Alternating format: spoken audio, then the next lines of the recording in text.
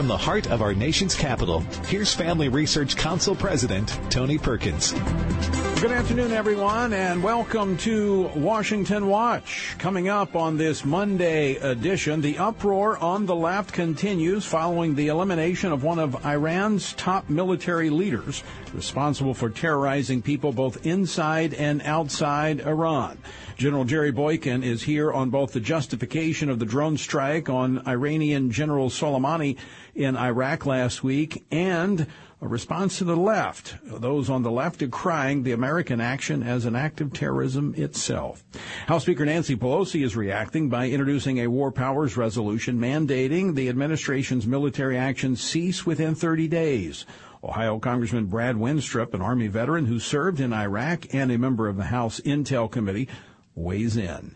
Also, Friday, I was with President Trump at a rally at a large Hispanic church in Miami. I'll talk about it with Pastor Greg Laurie of Harvest Christian Fellowship, who was also there for the massive event. And finally, we began the new year with an invitation for folks across America to stand on the Word. I'll talk about why it is increasingly important that we do so in the culture in which we live. FRC's Director of Christian Ethics and Biblical Worldview, David Clausen, will join me for that conversation. The website, TonyPerkins.com. If you're on Twitter, it is @TPerkins. All right, last Friday, President Donald Trump ordered the strike on Iranian General Soleimani, Iran's highest-ranking general. U.S. drone missiles hit the vehicles carrying Soleimani and his entourage of Iraqi Shiite militiamen. The president made brief remarks at Mar-a-Lago, where he was wrapping up his Christian vacation at the Winter White House prior to actually helicoptering over to Miami for the event with evangelicals. This is what President Trump had to say. Soleimani made the death of innocent people his sick passion. We took action last night to stop a war. We did not take action to start a war. Soleimani was plotting imminent and sinister attacks on American diplomats and military personnel, but we caught him in the act and terminated him.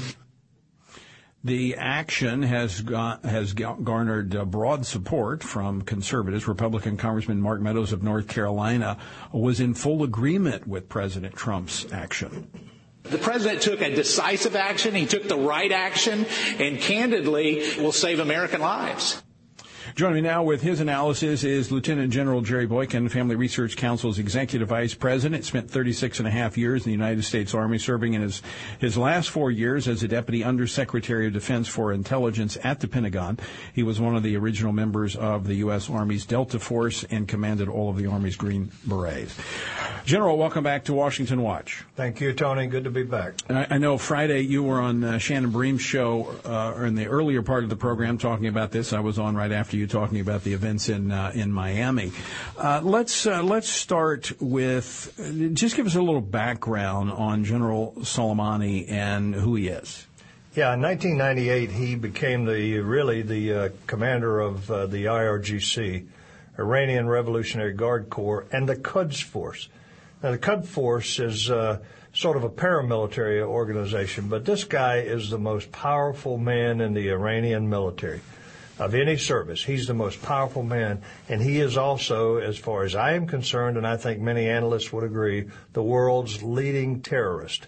He is a guy that introduced the enhanced IEDs into Iraq and into Afghanistan. That's the one that took off the legs and the arms and body parts of so many of our American soldiers. In fact, in the next segment, Congressman Brad Wenstrup, who did medic work in Iraq, is going to talk about that was actually something traced back to Soleimani. That's now, right. During the Christmas holiday break, you and I talked about, you were a part of a program we did on Iraq. Mm-hmm. And the concern we had, of course, going into the break, we saw this. We had a number of meetings because we saw the things were unsettled, and we knew there was a short fuse. Didn't know it was going to be this short. But the militias that were operating, in particular in the Nineveh Plains, where you have religious minorities and Christians, and this is what we were talking about there, that those religious minorities are not coming back to those communities that were displaced because of the lack of safety, and primarily it was because of the militias and their link to Iran. And Soleimani was a key part of that. Soleimani was the puppet master. He was the one that not only orchestrated their funding, but also orchestrated a great deal of their materiel, their weapons, their ammunition, and so forth, and then gave them directions in terms of what they were to do. Well, a lot of the funding actually came from the United States. Well, a lot of the materiel came from the United States. To Baghdad, right. And then he was directing where it went. That's exactly right. And that was... those weapons and ammunition were things we promised the Kurds. The problem was we sent them to Baghdad, and then Soleimani's influence there obviously siphoned them off for his militias, his Shia militias, and they have been very dangerous. And in the plains of Nineveh, they have killed unknown numbers of Kurds as well as Christians and Yazidis, and none of those religious minorities are able to reoccupy any of their traditional homelands. They're afraid to come back because of the militias. Yeah. Again, predominantly controlled by Iran. Mm-hmm. Now, the president in taking this action, was he justified? Tony, this is the most insane thing that I think I've heard in a long, long time, is this questioning whether he should have taken this guy out. If he had not taken this guy out, I would consider it to be an act of malfeasance. This guy was planning more attacks on Americans. He had killed Americans in the past and maimed thousands of Americans. And here he was in a 2-minute window, knowing that he was there to plan more attacks on Americans. If the president hadn't taken him out, it would have been, I think, an irresponsible decision on the president's part. We've seen many on the left. I've seen a lot of Hollywood actors, not that they have a legitimate voice. I mean, they have a right to speak to this. But what I find intolerable is the hypocrisy. Mm-hmm. Saying that they're actually apologizing to Iran for the actions of America, and one going so far as to say that, help, we're being held hostage in our own country by a government that is acting as a terrorist government. Now, you mentioned this earlier today, and it might be helpful to our listeners to know that Donald Trump is not the first one that has used drone strikes against terrorists on foreign soil. In fact, President Barack Obama used them extensively. In fact, in Yemen, taking out an American citizen who was linked to terrorism. Yeah, he took out Anwar al-Awlaki, an imam from Albuquerque, New Mexico. He was actually the imam of the mosque right here in Northern Virginia, well, in Maryland, actually, I think, where Nidal Hasan actually was radicalized. And he was taken out. I never heard the left talk about an assassination, particularly an assassination of an American citizen. It was not an issue. They applauded him for it. This is a double standard. The president has the authority to do what he did. Even Jay Johnson, the former Homeland Security Secretary, has come out very publicly now and said, no, he had the authority to do what he did. And by the way, Tony, would you want that bunch that we've watched over the last few months go through the Mueller investigation and go through the impeachment process, would you want anybody in that group to know what he was about to do beforehand? Yeah. They're griping about not being told. Well, yeah, I mean, that's a whole, I agree with you. You can't keep, they're certainly not going to keep it under wraps, but the hypocrisy aspect of this. In fact, I recall very clearly that when the president took those decisive actions, I remember when he ordered the Navy SEALs to, I forget the specific case where there was an act of piracy, and the Navy SEALs. Captain Phillips. Yes, did a tremendous job. We applauded the president for taking that decisive action. That was President Barack Obama. Yep. When American lives are at stake, which the president has said they had good intelligence to say that strikes were being prepared. And we know from what had taken place in the nearly 2 months in the unrest in Iraq, that people were being snatched up at night, people were being killed, civilians were being killed in the streets, and this attack on the U.S. Embassy was not Iraqis. This was driven by Iran. This is what he was largely tasked with, in addition to overseeing the elite force of the Revolutionary Guard, was the use and application of the surrogates in the battle against the United States. Yeah, no, that's exactly right. And I think that part of the problem here is most of these people don't remember 1979. 5th of November 1979, when the Iranians broke every international convention with regards to American embassy or any embassy and the sovereignty of that embassy. You know, that's sovereign U.S. soil that they attacked. Right.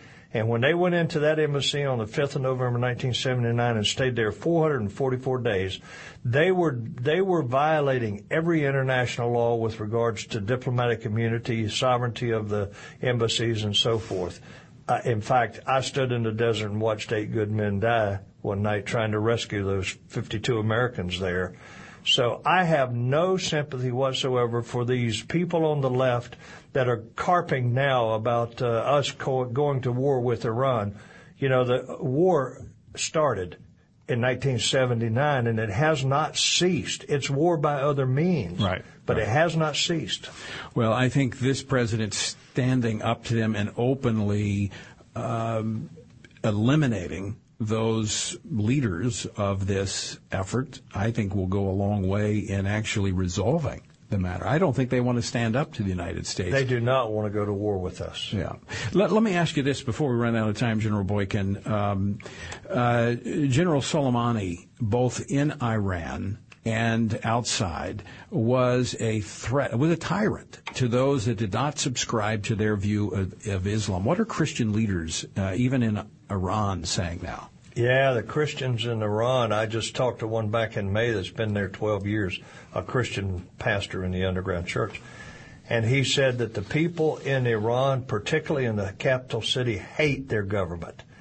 And he said that they don't even allow them anymore to play the prayer call from the towers.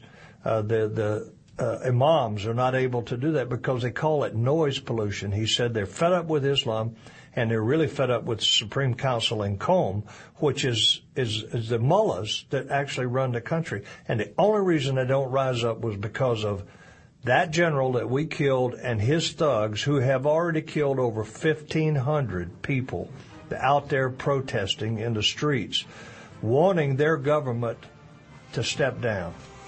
Well, obviously, this is going to be something that continues to unfold in the days ahead, but it is clearly linked with religious freedom both in Iran, Iraq, and that region of the world. General, thanks so much for joining us. Thank you, Tony.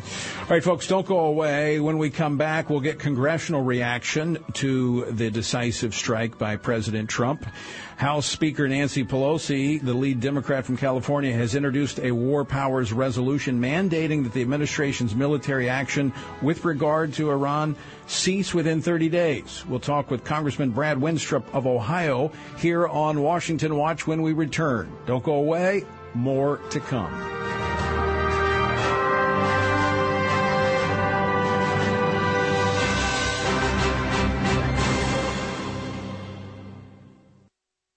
Join FRC Live via webcast for the 15th Annual Pro-LifeCon Digital Action Summit. On January 24th from FRC's headquarters in Washington, you'll hear from political leaders, bloggers, journalists, and activists who will share how they view social media and other digital tools to further the pro-life message. You'll be empowered to better reach your own communities by learning best practices from those who are at the cutting edge of the digital pro-life movement. Tune in Friday, January 24th at 8 a.m. at prolifecon.com. We all need to be lectured sometimes. Family Research Council's new podcast features selected talks by top thinkers from the archives of the FRC Speaker Series. Our podcast podium takes on tough issues like religious liberty, life, marriage, family, sexuality, public policy, and the culture. all from a biblical worldview. Listen with us to the lecture, then stick around afterward as we break down the content. The Lecture Me podcast is available wherever podcasts are found, or visit frc.org/podcasts. Ever hear the term toxic masculinity? Hello, this is Tony Perkins, president of the Family Research Council. Masculinity is under attack in our culture. The American Psychological Association released guidelines declaring traditional masculinity ideology as harmful. Brown University, an Ivy League school, offered a course, Unlearning Toxic Masculinity, explaining that rigid definitions of masculinity are toxic to men's health. In a University of Texas class, Masculine UT treated masculinity as if it were a mental health crisis. Thankfully, the culture does not have the last word on true masculinity. God does. Our Stand Courageous Men's Conferences offer biblical solutions to the crisis of manhood. We seek to help men develop character, cultivate habits, build relationships, and make commitments that will move them closer to God's design. Check out StandCourageous.com for an event in your area. That's StandCourageous.com.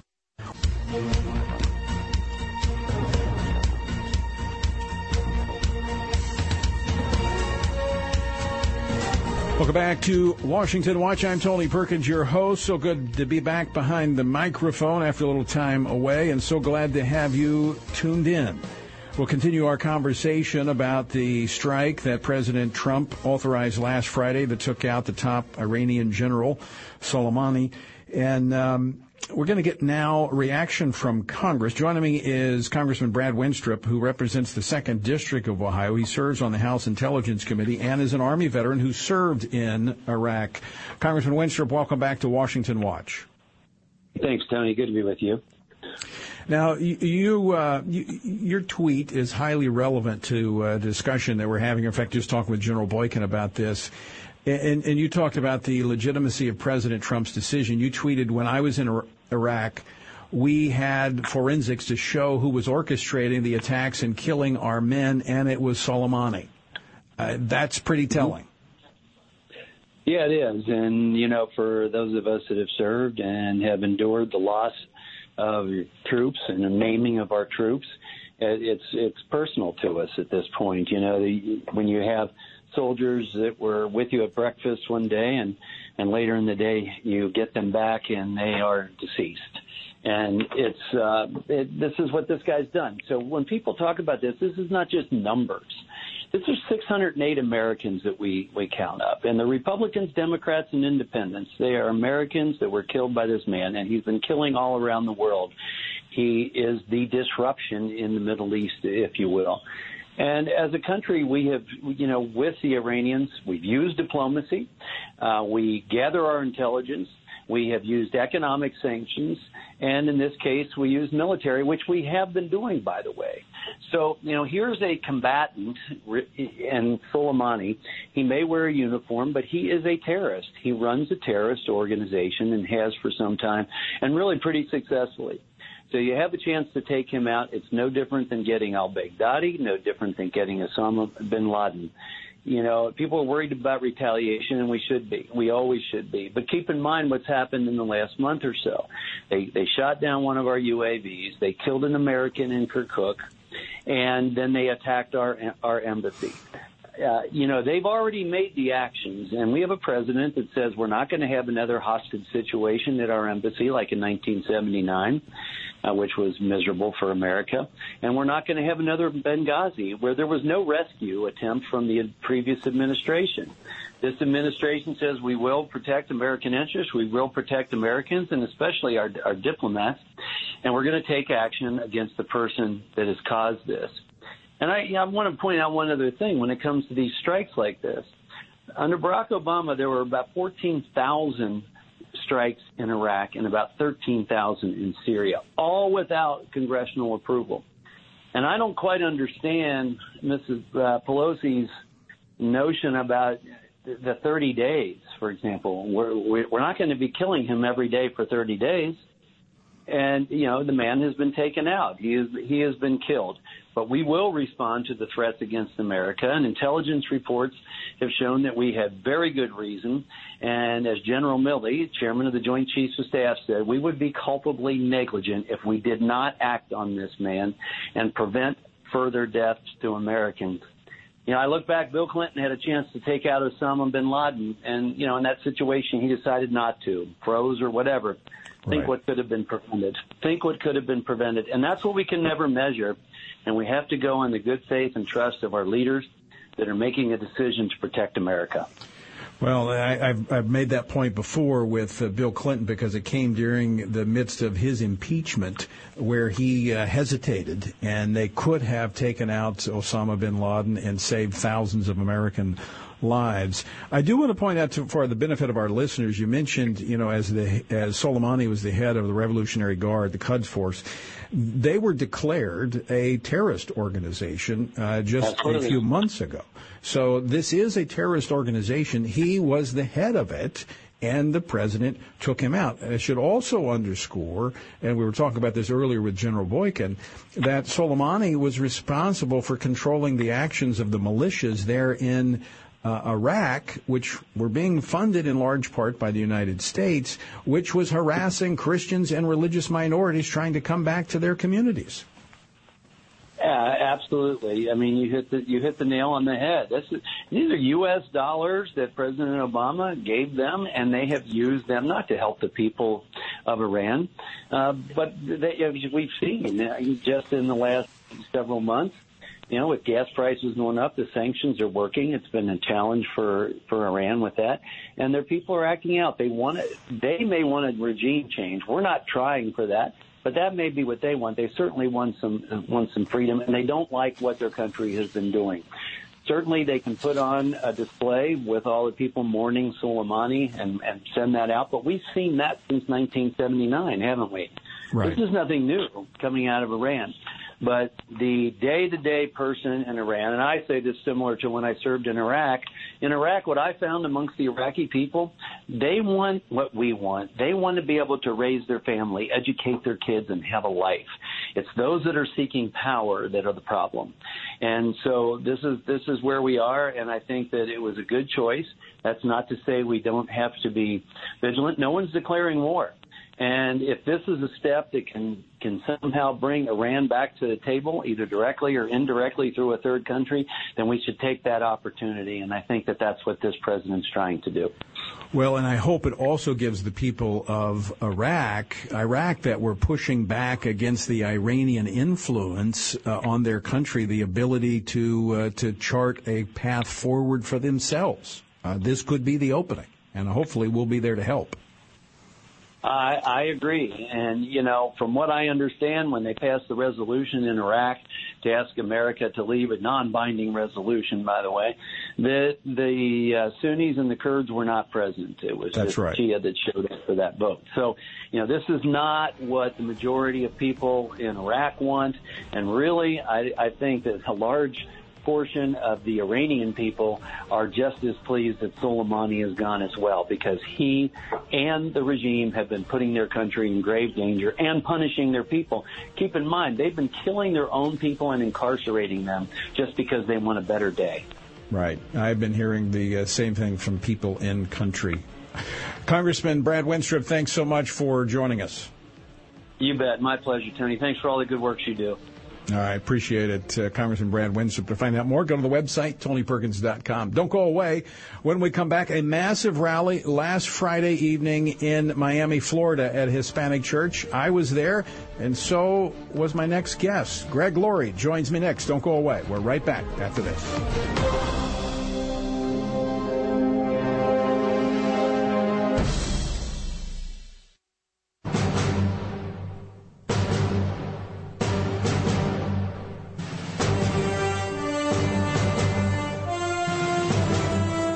Welcome back to Washington Watch. I'm your host, Tony Perkins. The website, TonyPerkins.com. Last Friday evening, President Trump traveled to a bilingual mega church in Miami, Florida, where he spent more than an hour with a capacity standing room only crowd. In fact, there were folks still lined up outside. to discuss his administration's achievements on everything from the economy and Hispanic unemployment to his appointment of 187 constitutionalists to the courts, defunding Planned Parenthood, and defending religious liberty and the sanctity of human life. At the Evangelicals for Trump event, one Trump campaign advisor said, quote, there are plenty of evangelical Americans who maybe didn't support President Trump in the last election because they didn't believe he was a true ally, but who are now taking a second look at him because of his record. I think that is an accurate statement. In fact, it's my prayer that evangelical Christians will look closely at his record in every arena, from the economy to his passionate advocacy for the unborn, in both policies domestic and foreign. And, of course, religious freedom is at the top of that list. Surrounded, as the event opened, he was surrounded by evangelical leaders who have been closely aligned with his administration. And one of those was Pastor Jensen Franklin of Free Chapel in Gainesville, Georgia. And he prayed for the president. Listen to just a portion of his prayer. Heavenly Father, we come to you today, and we thank you for this nation that was born in 1776. We pray in 2020 it would be born again. We pray for your Spirit to move across our nation, and we humble ourselves and we pray. And we humbly ask you to bless our nation and to bless our President, Donald Trump. Yes. Lord, I thank you that America didn't need a preacher in the Oval Office. Yes. It did not need a professional politician in the Oval Office, but it needed a fighter and a champion for freedom. And Lord, that's exactly what we have. I thank you, Lord, that he doesn't claim to be perfect, but he is passionate. He's passionate to stop the merciless killing of the unborn. He's passionate to raise people from poverty, and 6 million have been moved from food stamps to the dignity of work. He is passionate, oh God, to see our Supreme Court filled with men and women who will stand for justice for all. And Lord, we thank you for all that you have begun. In Jesus' name we pray. Amen. Well, joining me now is Pastor Greg Laurie of Harvest Christian Fellowship, who was at the event in Miami. Greg, good to have you back on Washington Watch. Tony, good to be with you. And that's an amazing prayer. And that to me is one of the two big takeaway points from that rally last Friday. Number one, the president launched his campaign from a church. I've never heard of that happening before. It happened in a church, and that was intentional on the part of the president and his administration. And number two, he had people pray for him. Now, a number of years ago, I was given the opportunity to pray at the Republican convention for George W. Bush, who was running for re-election. I had to turn my prayer in. I had to have my prayer screened. I had to literally practice and rehearse my prayer with someone listening in and making suggestions. In this instance, the president walked up there with a group of people around him. Jensen was not scripted. He was not, he didn't have to rehearse it. He prayed from his heart, and the president humbled himself, wanting this prayer, knowing he needs this prayer. So to me, this is a huge thing that people need to pay attention to, because people like to paint, the president with broad strokes. Oh, he's arrogant. Oh, I don't like the things that he tweets and this and that. And there is some truth to some of those tweets. We probably think he shouldn't send all of them out.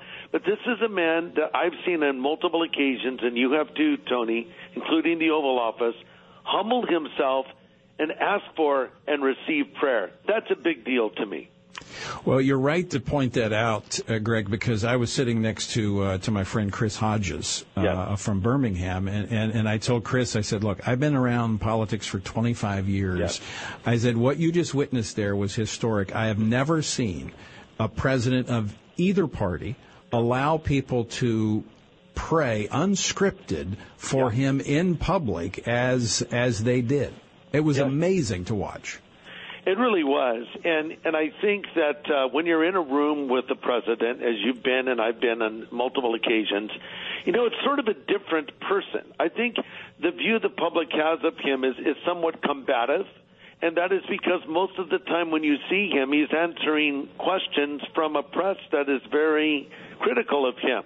But when he knows he's among friends, like at a rally or at this church last Friday, it's a different Trump. And when you're with him in a small meeting, here's what I've told people, and it surprises them. I say he's a good listener. He's interested in what other people have to say. He's open to hear the opinions of others. He wants prayer from people. He especially has an interest in what the evangelical community is thinking. He solicits it. So this is unprecedented. And you would know this better than I, Tony, because of your vast experience there in the Capitol. But I've had a peek into a couple of administrations, and this really stands out to me. And I believe that we should be praying for our president, and that's so obvious because we should pray for any president. But I tell you, when I post on social media, pray for the president, that to many is somehow controversial, and that's just crazy to me.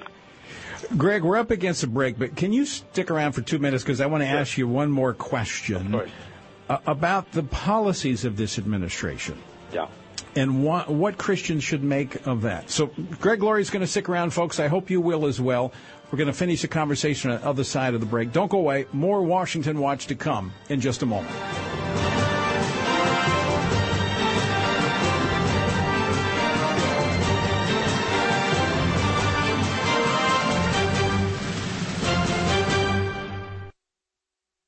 What are you reading this winter? Looking for timely and original commentary on human dignity, marriage, and religious liberty? We've got you covered at frcblog.com. The content on our blog is written by our policy experts, FRC staff, as well as outside contributors. Read about a wide variety of topics like crimes in the criminal state of China, how Game of Thrones mainstreams sexual exploitation, transgender regret, the rise of the detransitioners, and many more. Stand for truth by staying informed at frcblog.com. A strong case can now be made that China has become one of the most totalitarian states in human history. The Chinese Communist Party restricts religious practice and oppresses religious minorities on a sweeping scale, targeting those of every faith, especially Christians, Muslims, Tibetan Buddhists, and Falun Gong. The Chinese Communist Party's movement against religion has had and continues to have devastating consequences for those who simply wish to live according to their conscience. The Chinese Communist Party's consistent abuses of human rights prove that it cannot be treated just like any other country. The United States must address these human rights and religious freedom violations in their trade and diplomatic dealings with China. For more information about the human rights crisis in China, visit frc.org/China. That's frc.org/China. In the U.S., the rate of chemical abortions is at an all-time high. This increase is being driven by the abortion industry, which wants abortion pills available through the pharmacy in the mail, making do-it-yourself abortions the future of the abortion industry. Abortion advocates once claimed that legal abortion would prevent back-alley abortions, but the health complications that often result from chemical abortion are eerily similar to those of back-alley abortions. For more information, visit frc.org/chemicalabortion.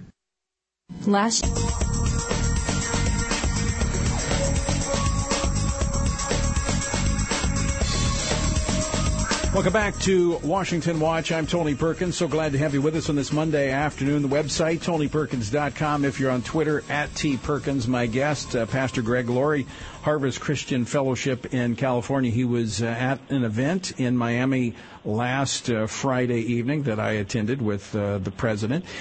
Greg, not a lot. There are some that are critical of evangelicals for supporting the president, especially in the press. And then there's some left-leaning Christians that echo that same message. But when you look at the policies of this administration, whether it's the sanctity of human life, whether it's the promotion of religious freedom, both domestically and in our foreign policy, the appointment of judges that are bound to the Constitution, there's no comparison to what this administration has done in 3 years. And should that be relevant to Christians when they consider how they're going to vote? Well, it has to be relevant because no president in history has been as strong of an advocate in defending the rights of the unborn as President Trump has been. And as you mentioned, he's appointed justices and judges that hold strict constructionist views of the Constitution. And then, he moved the U.S. Embassy to Jerusalem. Other presidents have promised it. Trump did it. And then he told us he wants to bring prayer back to public schools. Isn't that what we've been talking about for years? This is something we want, and here is a president who's willing to use his bully pulpit and the power of the pen. President Obama often talked about the power of that pen. Here's a president that wants to use it for good. And, we need to support this. It's a package deal. Sometimes he comes off as abrasive. Trump is not Reagan-esque, if you will. But he is who he is, and he gets things done. And when he makes a promise and or a threat, he backs it up. And isn't that what we've been looking for? So, I think that to not support this is crazy. And what is your alternative? You want socialism and secularism and actually enable and strengthen people who want to actually attack the church? Well, I certainly don't want that. So I think his policies and what he's done, it's amazing. And there's such a clear contrast between the two parties and what they're offering. Yeah. And one pastor, I don't remember who it was I was discussing this with in Miami, said, look, under whose policies are we going to be more likely to be able to preach the gospel freely? Yeah. And that's the big question, because really when it's all said and done, people like to misrepresent us as believers and say we want to legislate morality. Really what we want is we want to be left alone. Absolutely. We want to be able to have our voice heard in the public square. We want to persuade people. We don't want to force anyone to believe anything. We want to convince people. And we want that freedom. And I think this is a president that is supporting us. And let's not forget that he has surrounded himself with strong evangelicals, Ben Carson, Vice President Pence, Mike Pompeo, and others that have a strong faith in Christ that motivates them in what they do. I mean, this I've never seen this before, and I know you haven't either. I have not, but I do hope to see more of it, like at least another 4 years of it. So, Greg Laurie, thanks so much for joining us. It was great to see you last Friday. Tony, thank you, and thank you for being a voice sometimes in the wilderness over these years for the Lord in our nation's capital, and we're so thankful for what you do. Well, thank you. That's much appreciated. Pastor Greg Laurie of Harvest Christian Fellowship. To find out more, go to the website, TonyPerkins.com.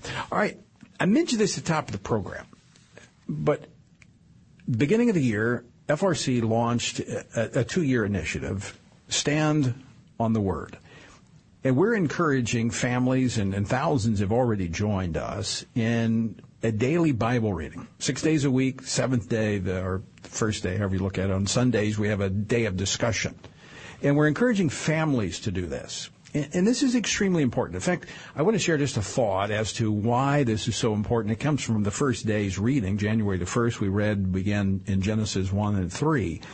And in Genesis chapter 3, verse 1, a very familiar passage, now the serpent was more cunning than any beast of the field which the Lord God had made. And he said to the woman, has God indeed said, you shall not eat of every tree of the garden? And the woman said to the serpent, we may eat the fruit of the trees of the garden, but of the fruit of the tree which is in the midst of the garden, God has said, you shall not eat it, nor shall you touch it, lest you die. Then the serpent said to the woman, you will not surely die, for God knows that in the day you eat of it, your eyes will be opened, and you will be like God, knowing good and evil. So when the woman saw that the tree was good for food, and it was pleasant to the eyes, and a tree desirable to make one wise, she took of its fruit and ate. She also gave to her husband with her, and he ate. Then the eyes of both of them were opened, and they knew that they were naked. And they sewed fig leaves together and made themselves coverings. You see, standing on the Word of God, repelling the artful and subtle attacks upon God and His Word, which are designed to undermine God's authority and the accuracy of His Word, begins with knowing what He has indeed said. You see, in this passage, and this is a tactic that Satan has used from the beginning of time. He used it with Jesus in the wilderness. He uses it today. It is the deception of Satan. See, the devil's deception does not begin with denying God's existence, but rather by distorting and undermining what He has said, and by thereby denying His authority. Notice how he twists the word. He takes it out of context. He said that to Eve, that you can't eat of any tree of the garden. Well, that's not what God said, and he knew that. They could eat of freely of any tree of the garden except the one. But he distorts, putting doubt in the mind of people about the Word of God. In fact, as I mentioned, he used this with Jesus in Matthew chapter 4, when Jesus was coming out of the wilderness, and he misquoted, or took out of context, I should say, Psalm 91. And that's the tactic that Satan has been using, the design, taking God's Word out of context, not denying it, but taking out of context and distorting it. But, of course, that leads to the doubting of God's Word, which leads to the disobeying of God's Word. So what are we to do? Because this is relevant for today. In a culture that is denying the reality of truth, God's Word is under attack. Now, they're not saying we should burn the Bibles, and, they're not outright rejecting it. They're undermining it. So what are we to do with those who would take Scripture out of context or distort it? Well, actually, in Acts chapter 17, Paul commends the Bereans for knowing and searching the Scripture. In verse 11 of chapter 17, he says, "Now these Jews were more noble than those in Thessalonica. They received the word with all eagerness, examining the Scriptures daily to see if these things were true." You see, we need to be examining the Scriptures. We need to know what the Word of God says so that we cannot be deceived. We won't take the distortions, which will then lead to doubt and disobedience. And the best way to do that is to spend time in the Word of God each and every day. And that's what this Stand on the Word is all about. And it's a great, great family undertaking. But I think it's critical to our culture. Because actually what we're seeing is the old saying, you might recall this, if you can't beat them, join them. And so we see a lot of people kind of moving in to the evangelical world to try to distort the message because they can't defeat it. And the Scripture talks about this, about those that speak with those with itching ears, and they will twist the truth. How do we stand against that? We know the Word of God. And that's never been more critical than it is right now. And even in this arena of public policy and politics. And joining me now to talk about this is David Clausen, who is with our Biblical Worldview Studies here at FRC. David, welcome back to Washington Watch. Thanks for having me, Tony. Happy New Year. Happy New Year to you. I hope you got a little bit of a break. A little bit. A little bit. I know you're doing exams, working to finish up prior to the holidays. But is this relevant today? I mean, that Christians, when we're a public policy organization, we're working here in our nation's capital, is it relevant that we challenge Christians to know the Word of God? Even I would challenge people to test what I say, yes. Because I'm not infallible. It's the Word of God that's infallible, not me. But is it relevant to today's world in which we live? It's absolutely paramount, and something I've mentioned on your show many times, that 7% of Americans have a biblical worldview. That means the vast majority of our friends and neighbors don't have a biblical worldview. And if we think of, and that, in my short time at FRC, I'm really excited about this Bible reading plan that we've launched. Because, Tony, there's nothing more important than reading God's Word. Because if you think about it, God was not obligated to give us His Word, but He did. He graciously gave us this precious treasure in His Word, which is a revelation about Himself, about who He is, about His love for us, about His plan of salvation, and how we can be made right with Him. And so the fact that we have God's Word and we have it in our own language, which many people around the world don't have, it's a precious treasure that we need to be taking advantage of. Yeah, we don't have to guess. No. What God is thinking or what He said, because it is written down there for us, preserved, inspired by the Holy Spirit, written over a period of time by different authors, but all linked together with the same message. Let's talk about how the same tactic I mentioned that was used in the Garden of Eden, yep. that was used against Jesus, is still being used today, the same tactic of distorting the Word of God. Are we seeing that today? Yes, we are. So not only do we need to be reading the Bible, we need to be rightly interpreting the Bible. So when I was in seminary at Southern Seminary, the very first class I took was hermeneutics. That's a big fancy word that just means rightly interpreting the Scripture. And I remember that my very first seminary professor said that the number one rule for this class is that context is king for determining meaning. And what he meant by that is there's a lot of people that are cherry-picking verses. It's what we call proof texting. They'll find a verse that then they can attach their own meaning to it. And then that's what leads to these really bad interpretations. And we're actually seeing this on the campaign trail. There's many Democrats who are running for their party's nomination. And actually, secular media have noted that many candidates, more than in years past, are actually quoting Scripture on the campaign trail. But the problem is that they are misquoting Scripture to back these policy proposals that are actually antithetical to what Scripture actually teaches. Right. And before we get to some of those examples, this is, by the way, folks, you can find out about this Bible reading plan. Go to TonyPerkins.com. It's under episode resources. It doesn't matter if you're, a week late in joining us or not quite a week yet. Just jump right in.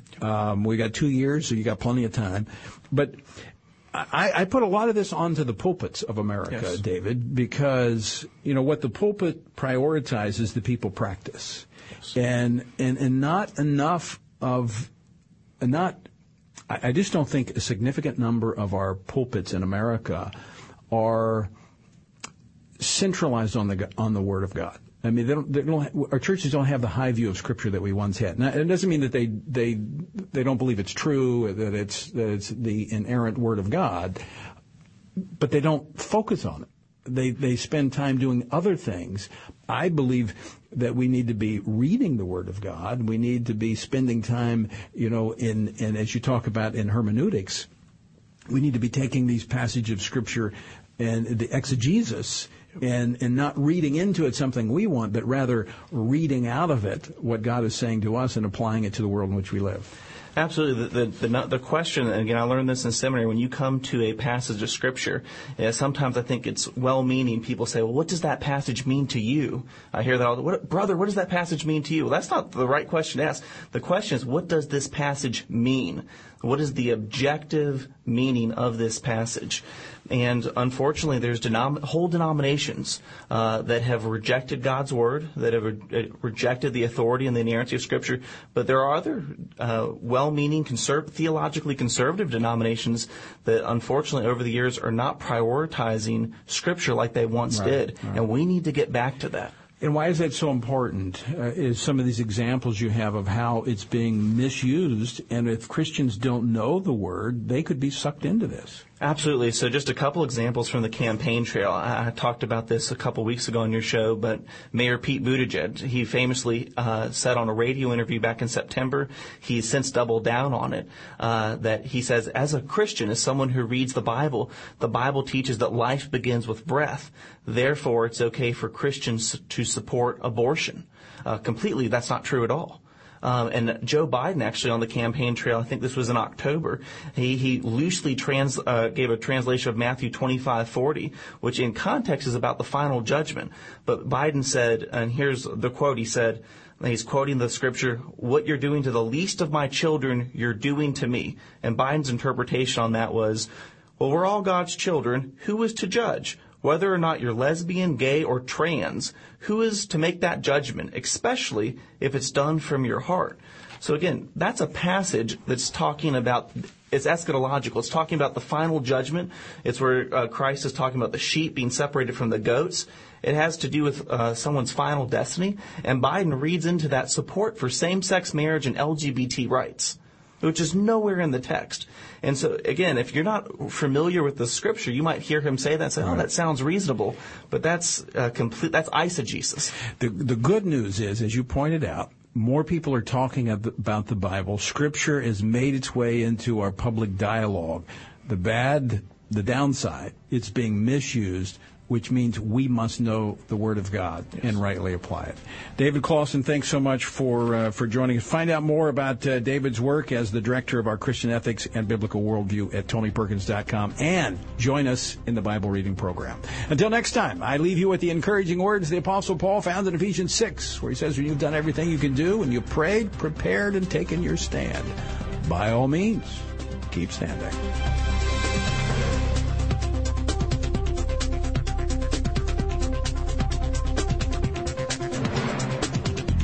Washington Watch with Tony Perkins is brought to you by Family Research Council and is entirely listener-supported. Portions of the show discussing candidates are brought to you by Family Research Council Action. For more information on anything you've heard today, or to find out how you can partner with us in our ongoing efforts to promote faith, family, and freedom, visit TonyPerkins.com. Also, to leave a comment about Washington Watch, call our watch line at 1-866-372-7234. That's 1-866-372-7234.